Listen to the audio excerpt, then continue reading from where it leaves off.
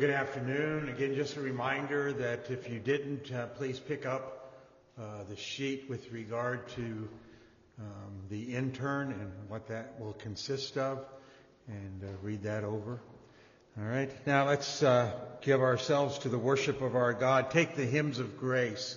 Hymns of Grace, hymn book 429, For the Beauty of the Lord, 429.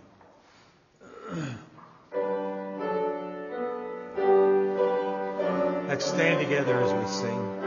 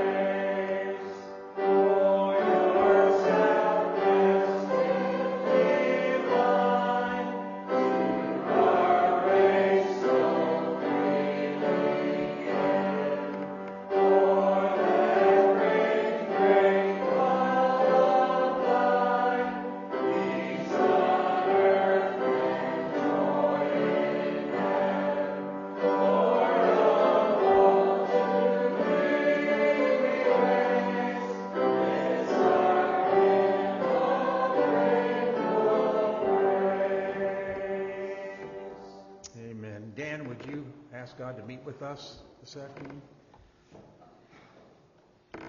Lord, as a people, we come together to offer our praise, our love. We pray, Lord, that you would find these things acceptable. As we gather around your word today, Lord, we find it a joy to be taught from that word, not only to hear it, but to do it. Lord, we pray that we might follow the path of our Lord and Savior, Jesus Christ. He's our great example, and he's our Lord, our Savior, and our King. We bow down humbly before you, asking that you forgive us of our sins, that, Lord, you would instill in us a spirit of repentance, and that, Lord, we might boldly go from here to be followers of Christ. In Jesus' name. Amen. You can be seated.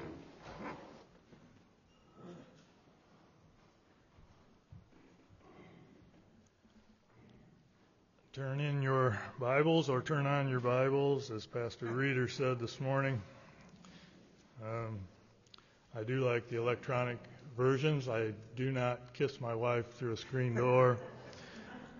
But the wonderful thing about the electronic versions is that at your fingertips you can have, if you use the Blue Letter Bible, which I use, 17 English translations at your beck and call with just the touch of a finger to do a comparison, because there are many difficult passages in the Scriptures, and we're at one of them today. We're in Ecclesiastes 3, verse 15, where he circles back to a theme that he had began in chapter 1. If you want to turn to chapter 1, verse 9, you can, or you can just look at chapter 3, verse 15, and it will read almost verbatim. Ecclesiastes 1:9 says, "That which has been is that which will be, and that which has been done is that which will be done." And then his conclusion there is, "So there is nothing new under the sun."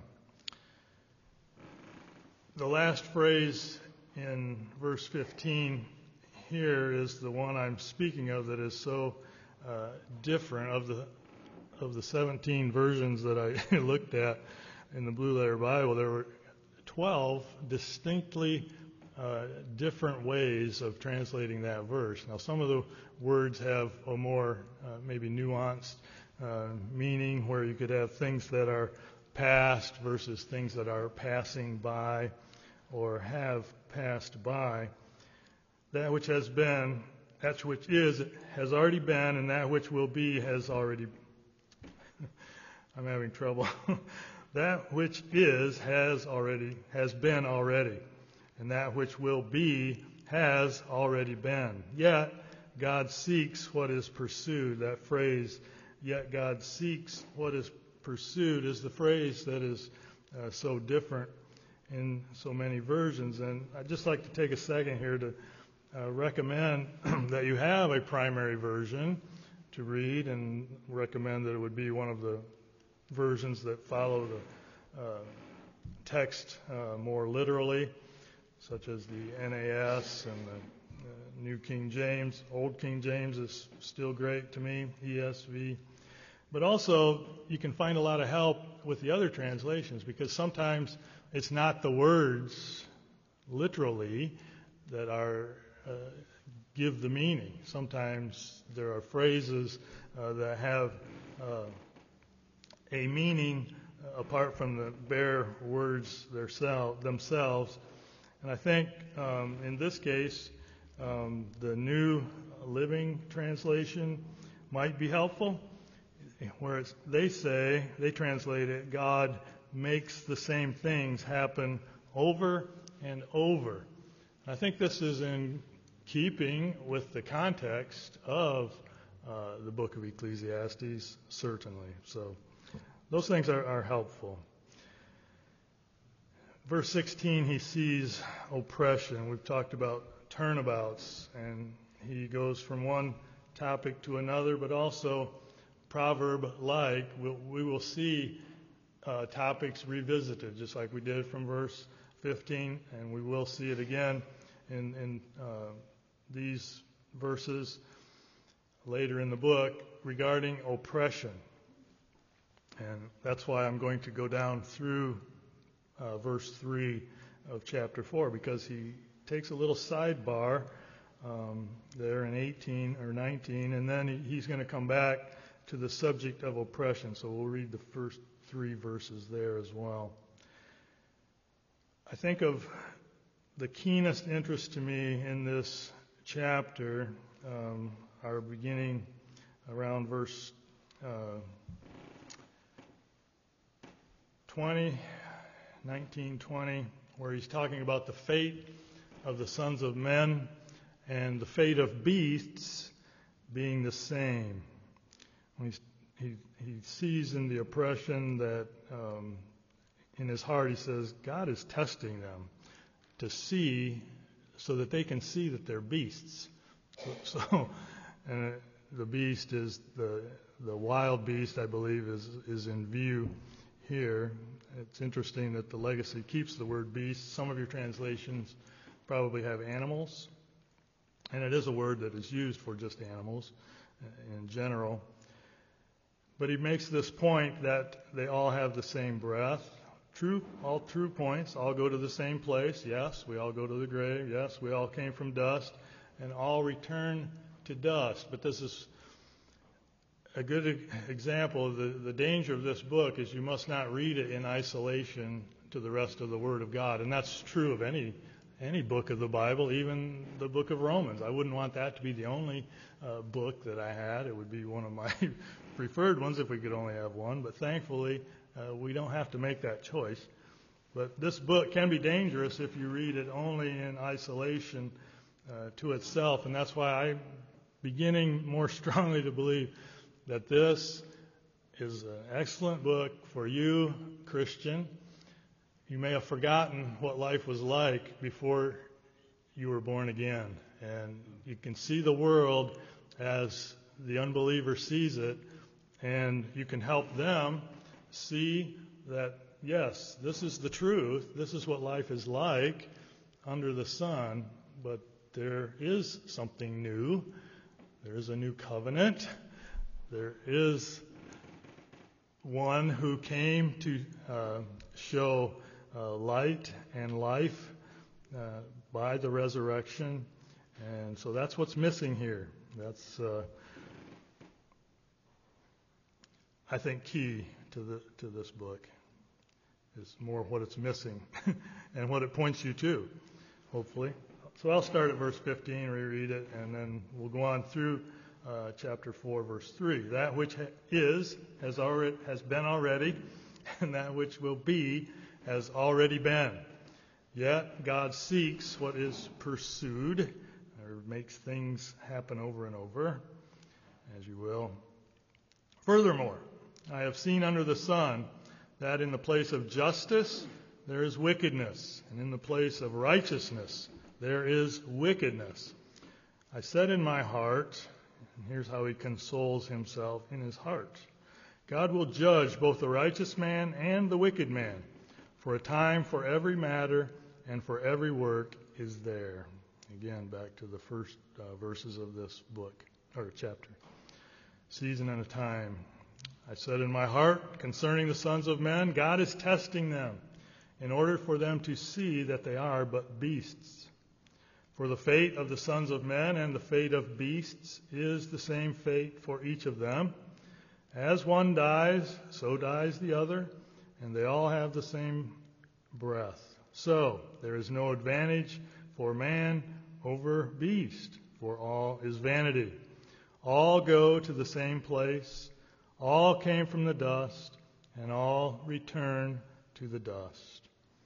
Who knows that the breath of man ascends upward, and the breath of the beast descends downward to the earth? If you've been at funerals of believers or unbelievers, but I hear it from unbelievers more when they'll say so-and-so has gone to a better place. Here's a question. I wouldn't recommend you do it at the funeral. That's not the time. But here's the question. How do you know that they went to a better place? Solomon asked the question, or Kohelet asked the question. How do you know? What is the basis for your believing that?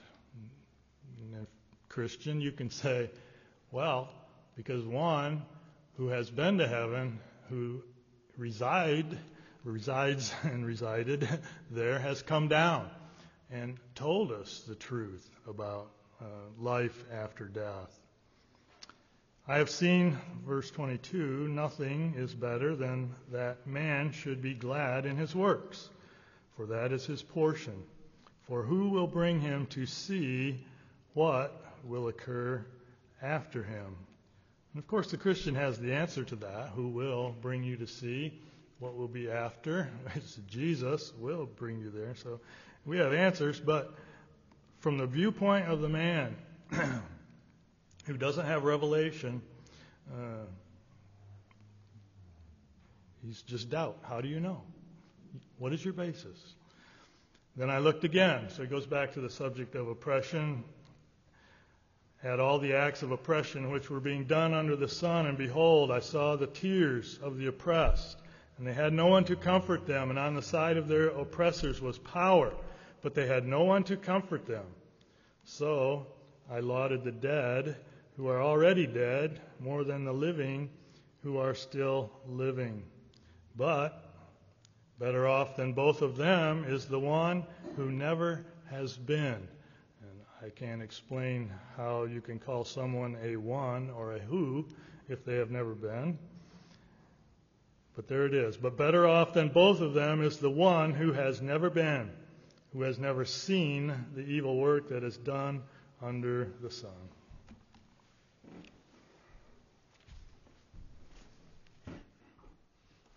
Now take your hymns of grace once again and turn to 184. 184, Come Behold the Wondrous Mystery. 184.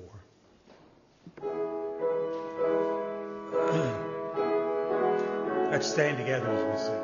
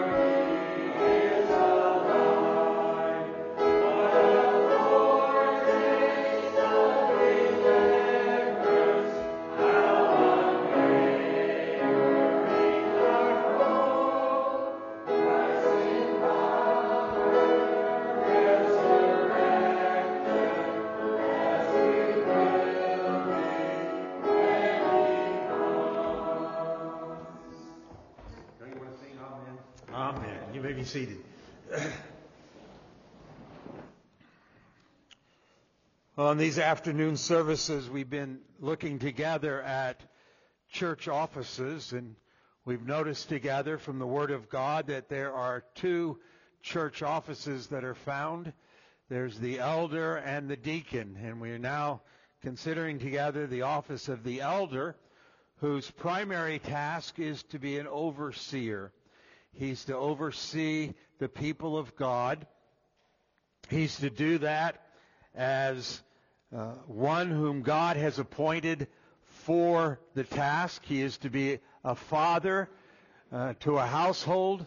He's to be like a shepherd to his sheep or his flock.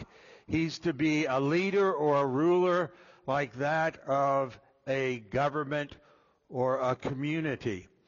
And a couple weeks ago, we began considering together the qualifications of any man who would serve in the office of the elder. And therefore, take your Bibles and turn to 1 Timothy chapter 3. Let us read them once again, and then we'll take up another 4 of them, God willing, this afternoon. 1 Timothy chapter 3.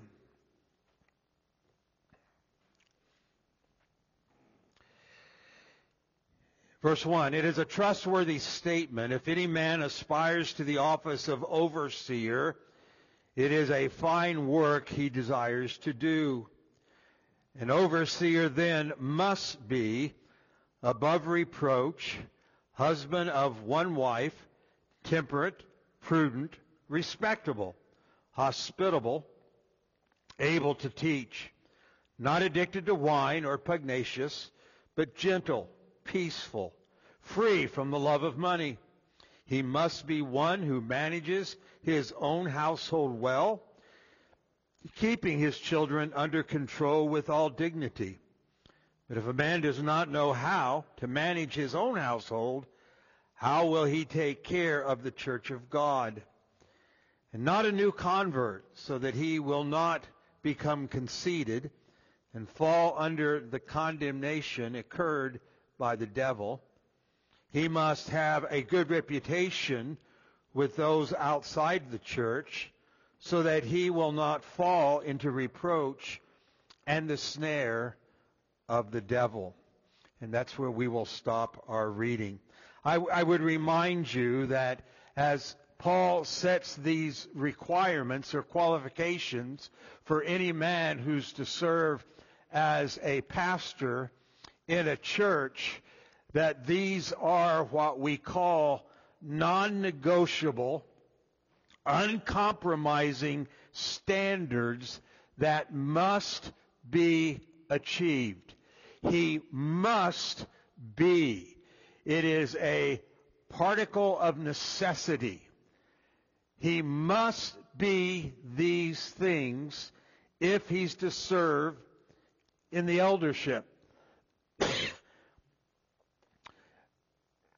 The church is not to admit into the office of elder any man who does not meet these biblical qualifications. And to appoint one who is unqualified is to forfeit all ground of expectancy of God's blessing upon the assembly. How do we expect God to bless if we express anarchy by bringing into the eldership men who are not qualified? How does God bless that assembly? How does God bless an assembly who brings in a man who may meet 90% of these qualifications, but not all of them? How does God bless that assembly? And isn't that what we desire, to know of God's blessing upon us as a community of believers? So what are those qualifications? And Paul here in 1 Timothy 3, also in Titus chapter 1, sets those qualifications before us. And a couple of weeks ago, we looked at the first 2. First of all, he's to be above reproach. Above reproach. Some of your translations may have blameless. And the idea is that there's no grounds to lay hold of him. There's no grounds to lay hold of him. There's no reason for his indictment, an indictment to be leveled against him. Now, it's not saying he's a sinless man. Your pastors, your elders have feet of clay. And they experience the same temptations and challenges that every other man faces. So there may be occasions where things may pop up. Someone may come along. I'm preaching the same sermon I did a couple weeks ago, but someone may come along and say, Pastor so-and-so, he seemed to speak a bit harshly. He seemed to have a bite to his words when he was talking to me. I think he might be an angry man. And maybe on one occasion he was speaking to you and something came up and he did get a little hot because of the topic or because of something else going on. And you think to yourself, oh, should he be an elder? And most of the people would rise up and say, that's not the man we know. That's not who he is. So it's just a reminder, there can be occasions when you might see something of his flesh come out, but that's not who he is. That's unusual. And so you demonstrate a little grace, I trust, because these men have the same struggles, temptations, and challenges that you have.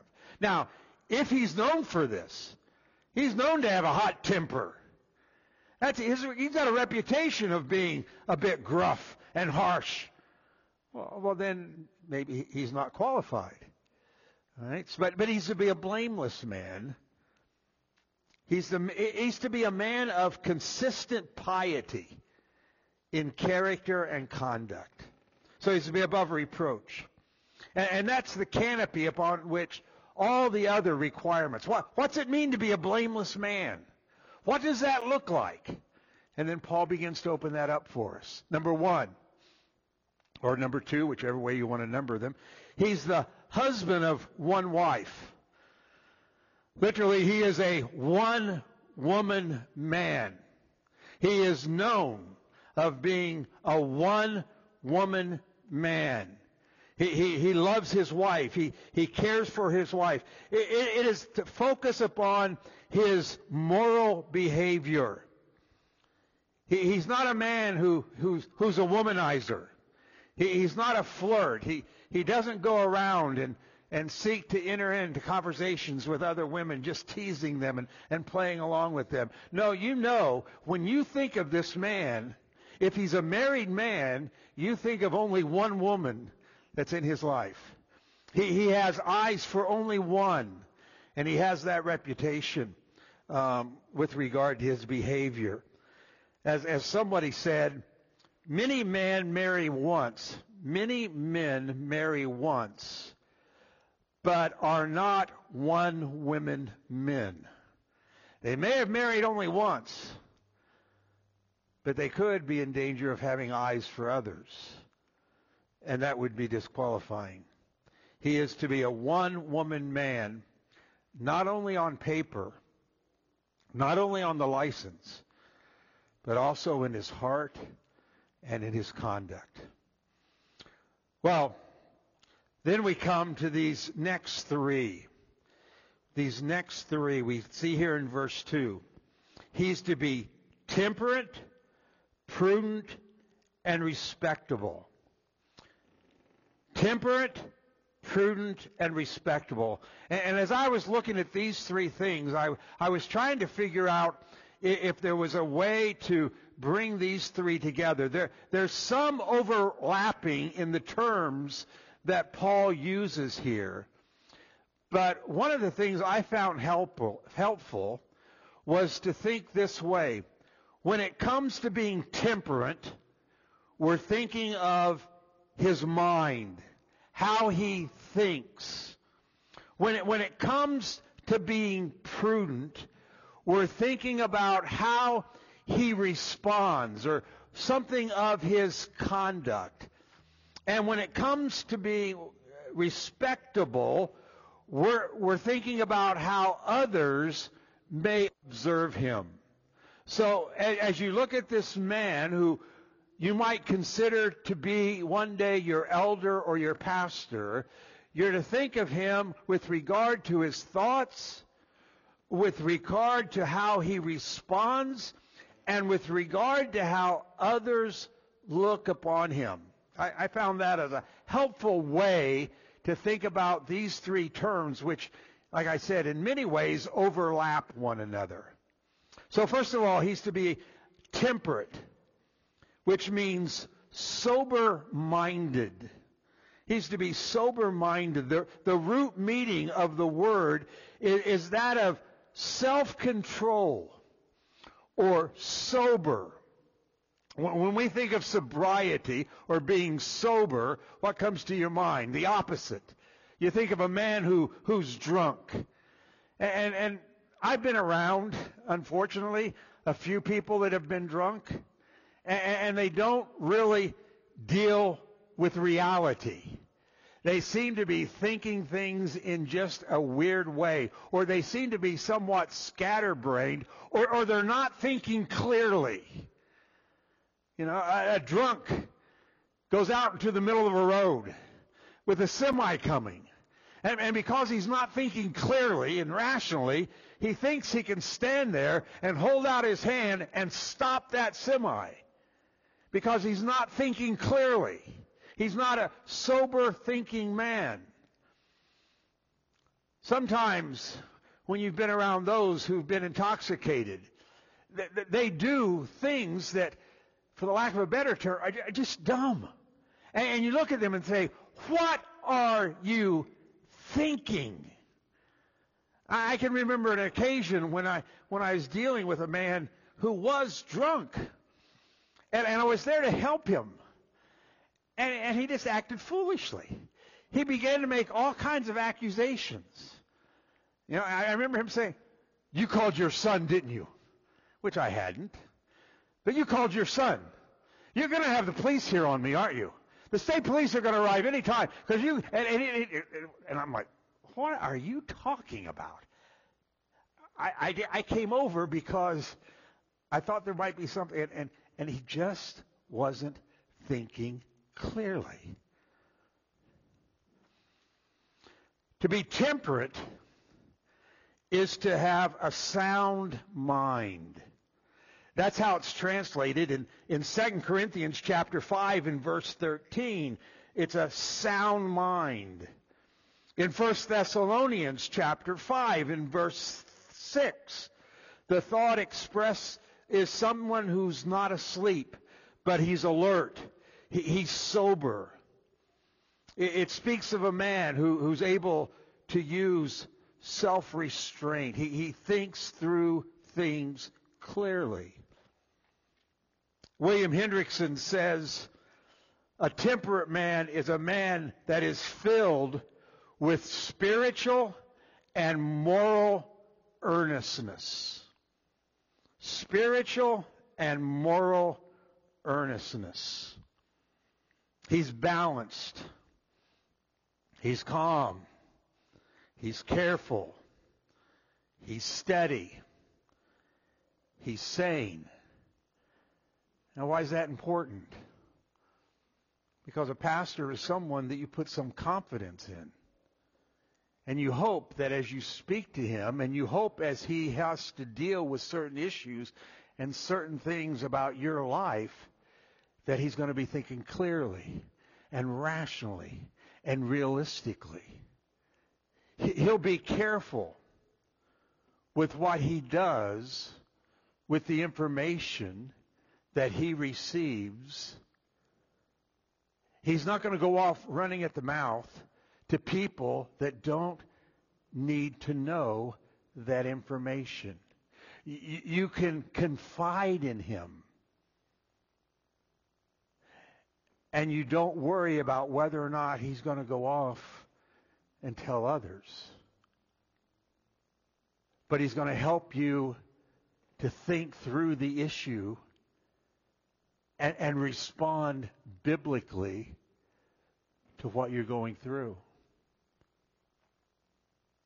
There are things that pastors are told that they go to their grave with, and no one else knows.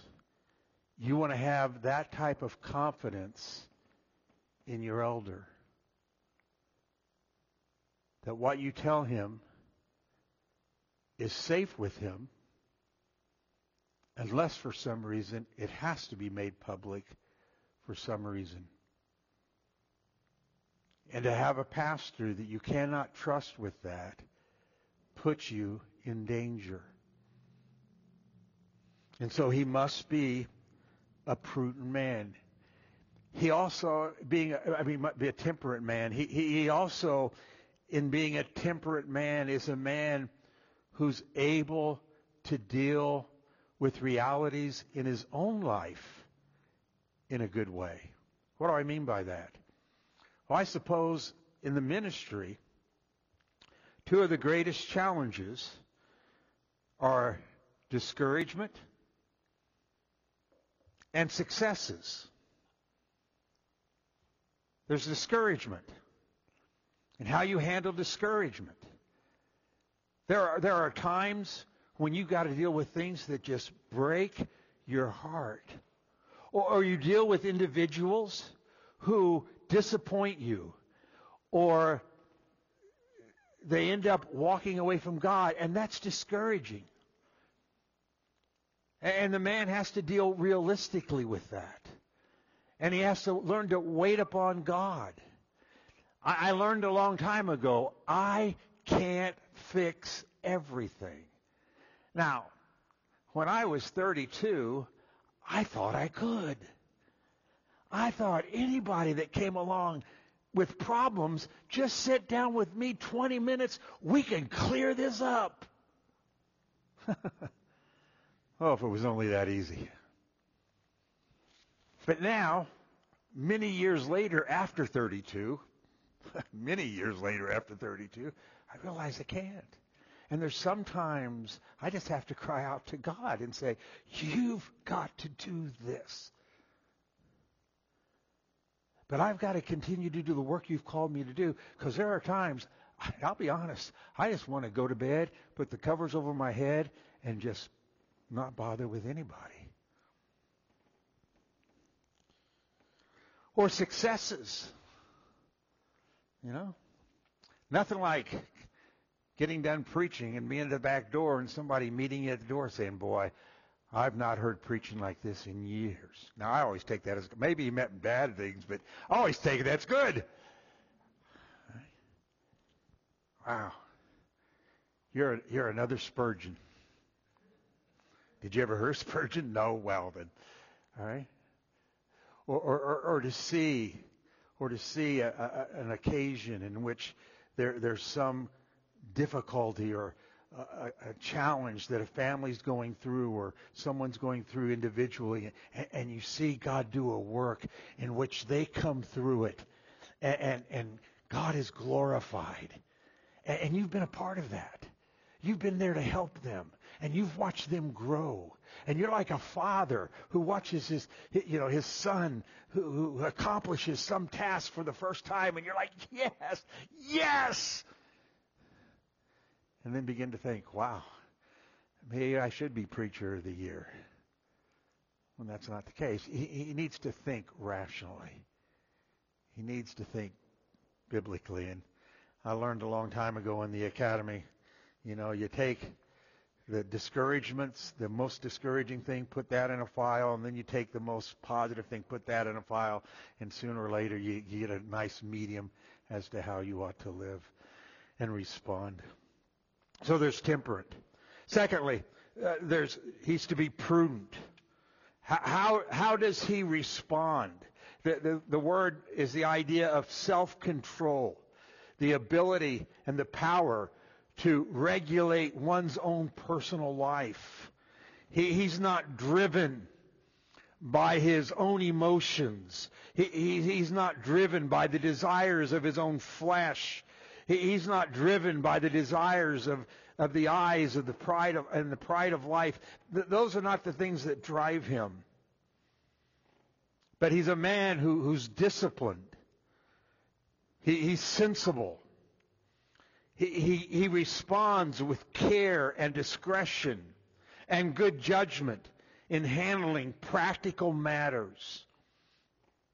He responds and he lives motivated by a genuine love for God's people. He loves the people of God, and he wants to see them grow in their walk with God. So his response is one of, how can I help them in their relationship to God? How can I benefit them so that they're in enjoying their fellowship and relationship to God Almighty. He's a man that needs to have control over his passions, over his time, over his behavior, his whole pattern of life. He's a man that ought to think before he acts. He ought not simply to respond without giving serious thought to the whole circumstance. Therefore, he's to be a man who is diligent.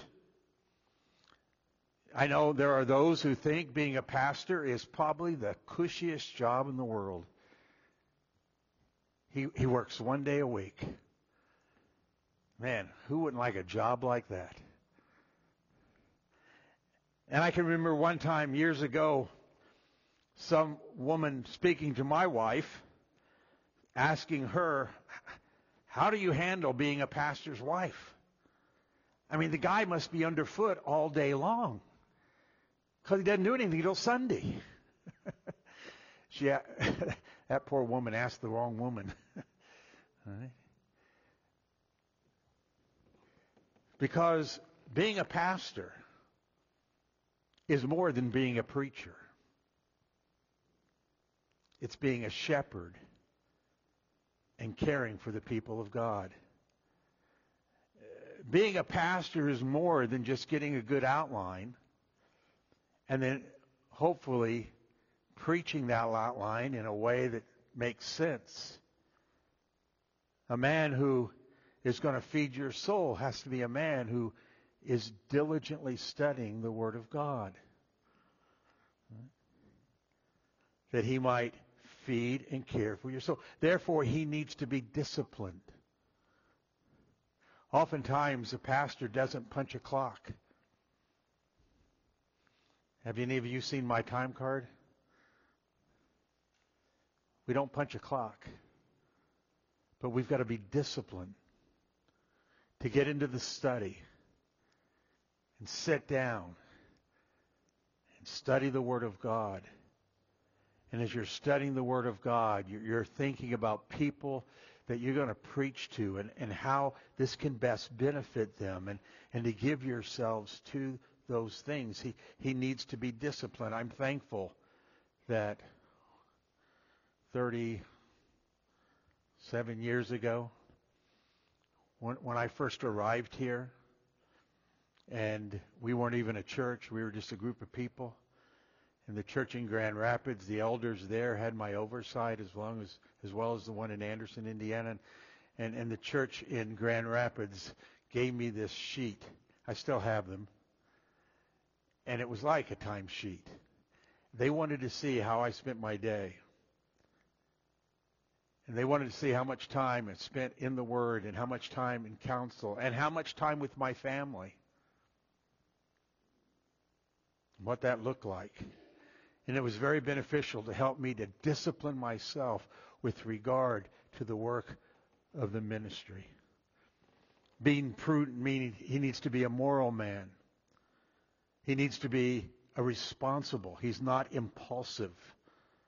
He needs to be clear-headed. He needs to be a prudent man. And then next, he needs to be respectable. His conduct in the church as well as outside the church. Remember, look down to verse 7. He must have a good reputation with those outside the church. He must be known as a man who can be respected and looked up to because of his orderly behavior. Others observe it and watch him. This points, I believe, to his outward conduct that expresses his inward attitude. Because he is temperate and prudent, it is demonstrated in how he lives. Every elder must be temperate, prudent, and respectable. And then he goes on to say hospitable. Hospitable. The word that is used here means generous to guest or a friend of strangers. He has a love for people. His home is open. He has a willingness to minister to others, even around the dining room table. It means they have an open door to his home. He's approachable. He's not ashamed of his domestic life. He doesn't care, or it doesn't bother him that people come into his home. Where am I most relaxed? Where will you see me, the real me? It'll be in my home. It'll be in my home. And so a pastor must be willing to have an open door. Come and visit. Give a phone call first, maybe, but come and visit. All right? His domestic life is not one that he would be ashamed of. He would not bring shame. William Barclay says, the Christian leader must be a man with an open heart and an open house. Open heart and an open house. And then finally tonight, or this afternoon, just take up one more. He must be, and this is the one of the gift qualifications. We said that every one of these qualifications, every Christian man ought to be. There's not a Christian man who can sit here and say, I'm glad I'm not a pastor, because I don't know temperance in my life, and I don't want anybody to see how we live in my house. And no, every Christian man ought to be temperate, prudent, respectable, hospitable. But when it comes to the gift, the pastor needs to be apt to teach. Apt to teach. He must be a man who's able to teach the Word of God. It means, as he speaks, he will surely do as he speaks. He not only teaches with his lips, but he teaches with his life. This requirement means at least these three things. He has an intelligent grasp on the basic content and doctrines of the Word of God. He has a basic grasp upon God's Word. He has a proven ability to communicate that truth to others.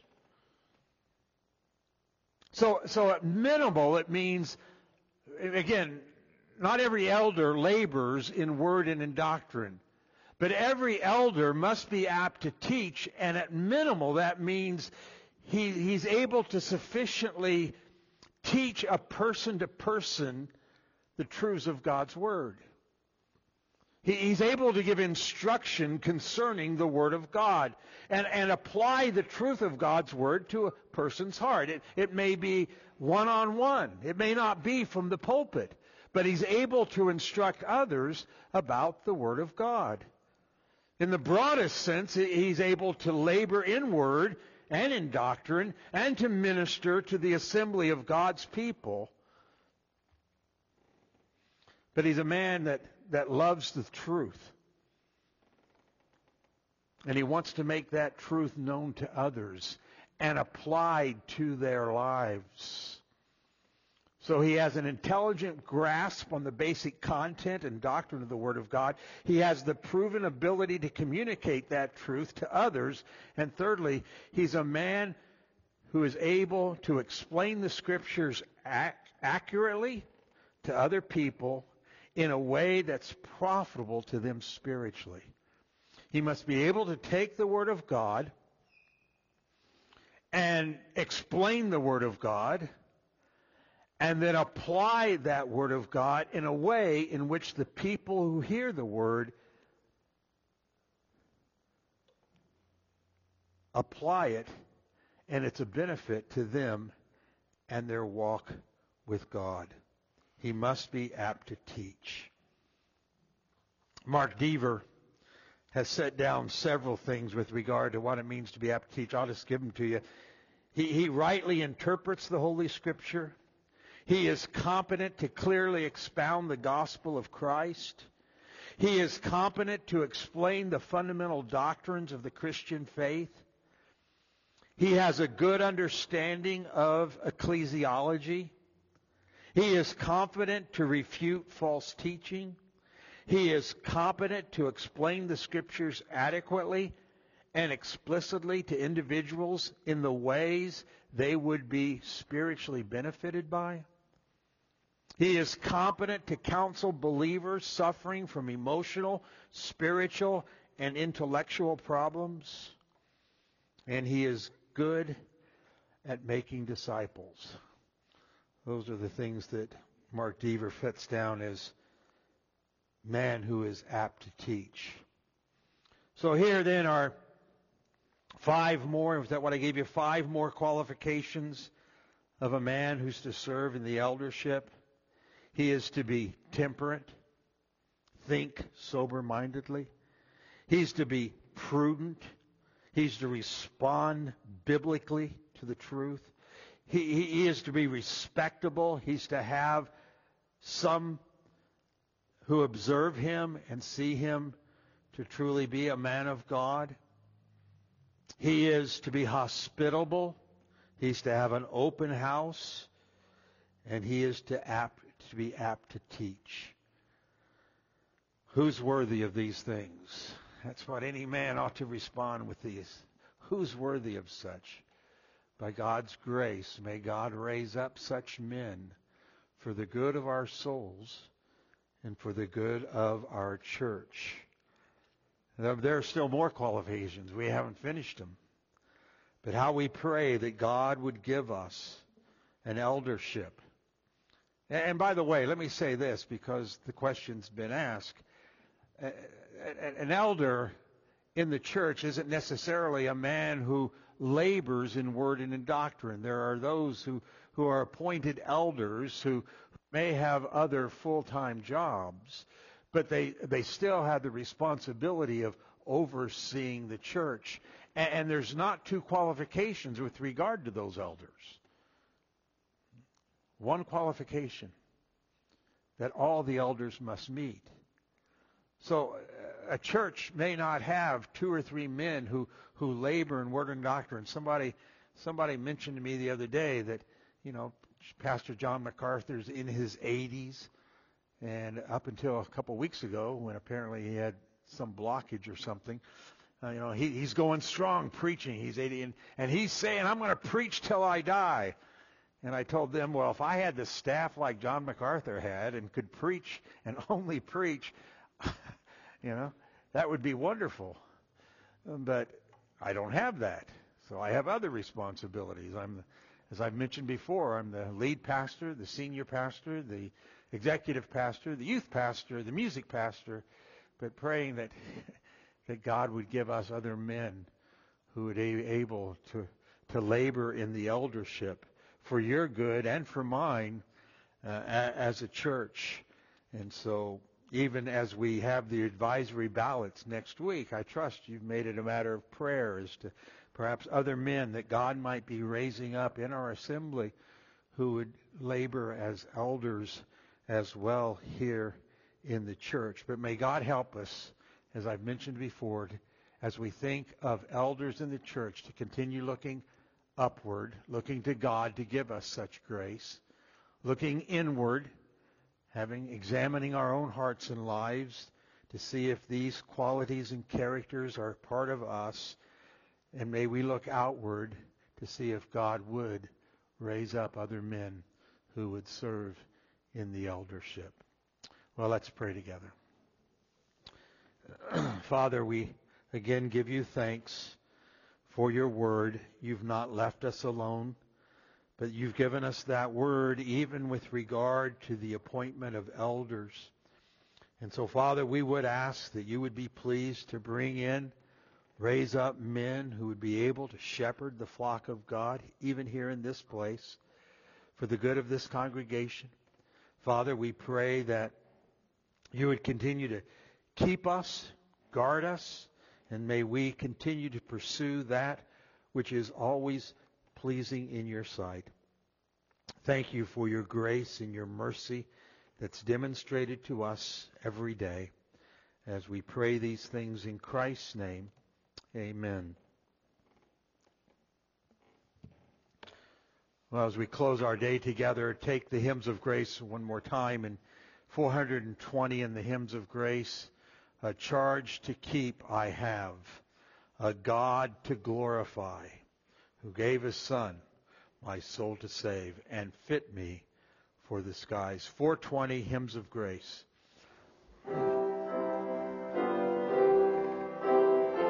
Let's stand together as we sing.